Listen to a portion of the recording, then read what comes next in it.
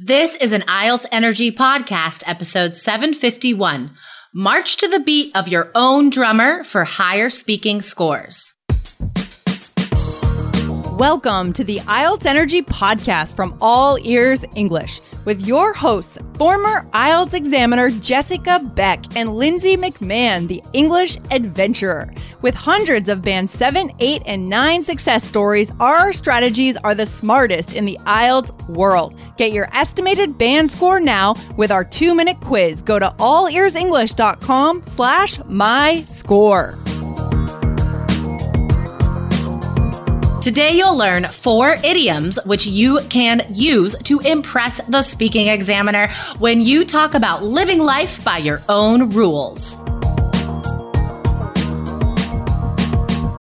When you need mealtime inspiration, it's worth shopping Kroger, where you'll find over 30,000 mouth-watering choices that excite your inner foodie. And no matter what tasty choice you make, you'll enjoy our everyday low prices, plus extra ways to save, like digital coupons worth over $600 each week. You can also save up to $1 off per gallon at the pump with fuel points. More savings and more inspiring flavors make shopping Kroger worth it every time. Kroger, fresh for everyone. Fuel restrictions apply.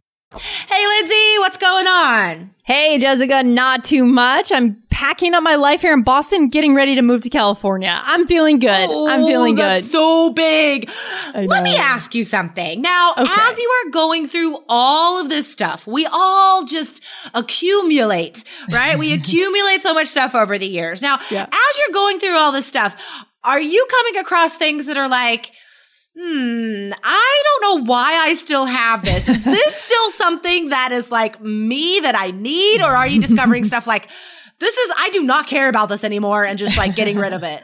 Oh, of course, bags and bags of things. I mean, literally, because you know what they say, one person's trash is another person's treasure. So True. I have donated a ton of stuff, including one that was a little hard, my old straight skis. I was skiing on a pair of skis from like 1997, and I was proud of that because I used to get a lot of comments. People would say, hey, nice skis, old school, right? And I loved it. I got a kick out of it, but I realized, hey, it's time to, and I'm not going to take them to California. So I took them to the Goodwill. Do you buy much stuff secondhand? I used to more, like when I was in college a little bit more. I have over the years, I don't buy much at all nowadays. I don't even like to go shopping, to be honest. Like I avoid shopping entirely. Not as much secondhand now, but I liked that feeling of donating bags of clothes, literally bags of clothes, skis, all kinds of stuff we have donated. Yeah, totally. That's funny. I have it on my schedule for this Sunday as I'm doing a big Goodwill trip. I'm going through and there's just I need to get rid of some stuff. Yeah. But you don't throw that stuff away, guys. If you do live in a country that does have secondhand stores, because I know it's just not a thing that happens in some cultures. It's not valued or appreciated, or people think they have to buy everything new. I don't know. But here, definitely a huge culture of secondhand. So even if you come across something and you're like, like your skis, right? You're like, who would use these anymore? They're so old. But you know what? To each their own. There's somebody out there that's going to love them. Definitely. I love that. And it does feel good to, first of all, get rid of stuff. And it does feel good to also donate to whoever might need them, right? At a lower price. So to each their own. I love it.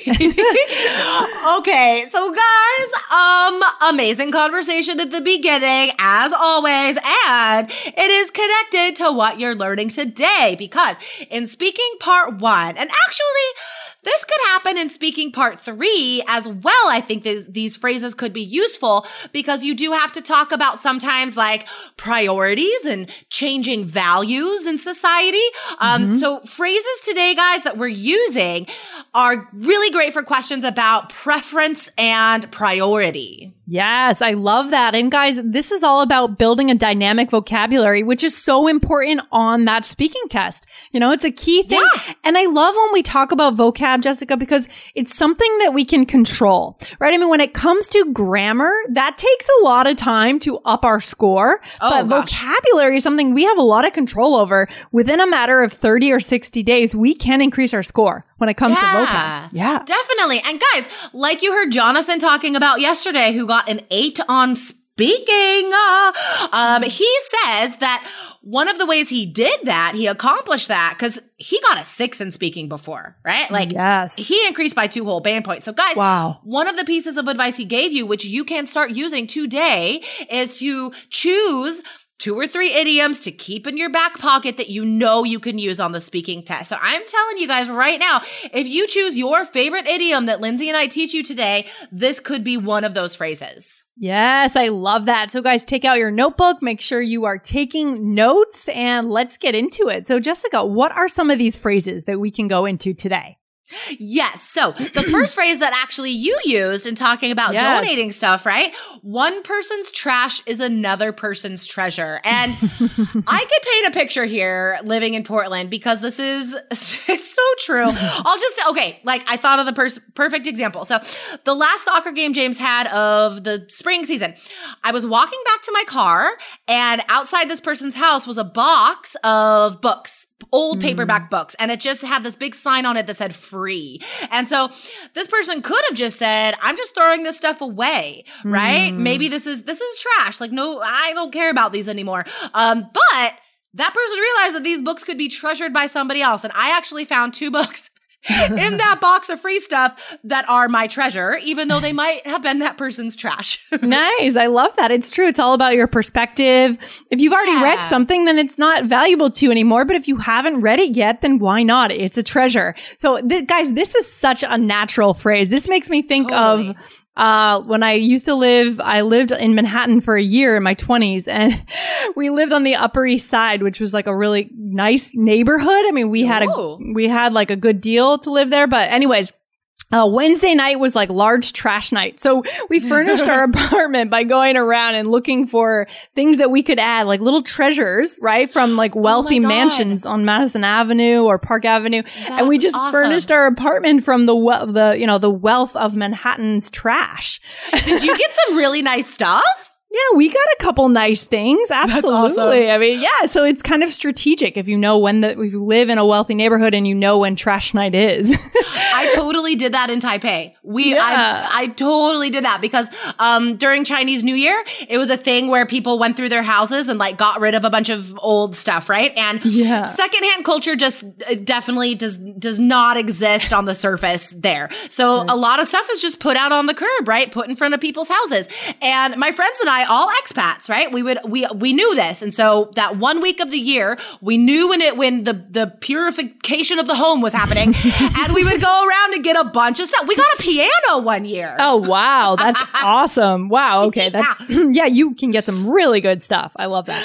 Okay. So that one's super specific. But then the next 3 phrases are more about like, you know what? Just saying everybody has their own perspective and that's fine. So anytime on the test when it's like, do you prefer such and such or whatever, especially if your preference may not be the average or normal or expected preference, then these phrases are great. And I think it's awesome also to say like, look, I'm not the same as every other student. Listen to me.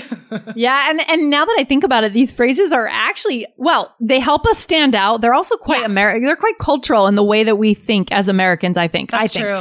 Right. So in many countries, there may not be a direct translation, or it may not be something that you would say in your language because maybe it's not as much of a value in your culture. So just to be aware of that, I think it's so important when we're learning English to be aware of how much our culture is infused in what we say. You know? For sure. And like we've talked about in the past, like what an opportunity it is to be learning another language, to be discovering who you are in that language. And I think this is getting kind of deep, but guys, I think also like if you are thinking about who you want to be, why you have these goals of moving abroad or studying abroad, right? To some extent, maybe you are going against the normal expectations of what it means to be in your culture or stay in your country. And even though you are stepping outside like your comfort zone, I think that's something to recognize and be proud of. And these phrases today are ways you could talk about this to your friends or to yourself, but also on the exam. I love that. I love that. All right. So to each their own is the first one. That's a good one. Yeah. What else do we have for our listeners to take notes on today? Another day is here and you're ready for it. What to wear? Check. Breakfast, lunch, and dinner? Check. Planning for what's next and how to save for it? That's where Bank of America can help. For your financial to-dos, Bank of America has experts ready to help get you closer to your goals. Get started at one of our local financial centers or 24/7 in our mobile banking app. Find a location near you at bankofamerica.com/talktous. What would you like the power to do? Mobile banking requires downloading the app and is only available for select devices. Message and data rates may apply. Bank of America N.A., member FDIC. Yes. So, well, actually, we explained the trash and treasure one, but we didn't explain to each their own. So we did use that a couple times in the conversation. And that just means like, you know what? Everybody has their own thing. Everybody has their own thing that they enjoy. And even if I don't enjoy it, that is fine. Yes, exactly. I love it. So easy to say and so natural. Yeah, totally. So Lindsay, what's another phrase that is like, that has a similar meaning? Well, okay, here it is, guys. It is whatever floats your boat. And if you guys listen to the All Ears English podcast, we covered this in episode 1205. So you should definitely go over there, sign up for All Ears English, and listen to that episode to get a more nuanced understanding. But Jessica, what does it mean exactly, whatever floats your boat? I love this phrase. It's because it rhymes, you know, it's just fun to say. I think James and I say this a lot. So whatever floats your boat. I mean, if I'm talking about like books with somebody and that person is like, I love romance novels. And I could be like, well, whatever floats your boat. I'm into weird fantasy sci-fi stuff. So you know what? We both have our things and that's great. Right. I love that. So good. So guys, the phrase is whatever floats your boat. And what's the next one, Jessica? So this last one is also just super adorable. I think as Lindsay and I were thinking of these phrases before we recorded, like this phrase just made us both sort of chuckle because it's so cute. Yeah. If someone marches to the beat of their own drummer. So I would say this pretty much means the same thing as the floats your boat and to each their own. But I think it's more of like, it's more recognizing the fact that someone lives their life, makes their choices, not like anybody else, not caring what people think or do, but because they trust their inner voice and it might be different, and that's great. Exactly. I think this one is a little bit more about your entire persona, a little bit. Yeah, totally. Yeah. Whereas I think to each their own and whatever floats your boat could be about actions. True. The march to the beat of your own drummer, that's more about the whole person. And like you said, Jessica, the rhythm that they live their life on. Yeah. I love that. I love that as a definition to go along with drummer. It's like this whole musical metaphor. So good. So as far as being positive or negative, it's all about context, you know? Like there could be a person that is a very conservative person and they might use this negatively to describe someone's life choices they don't agree with, right?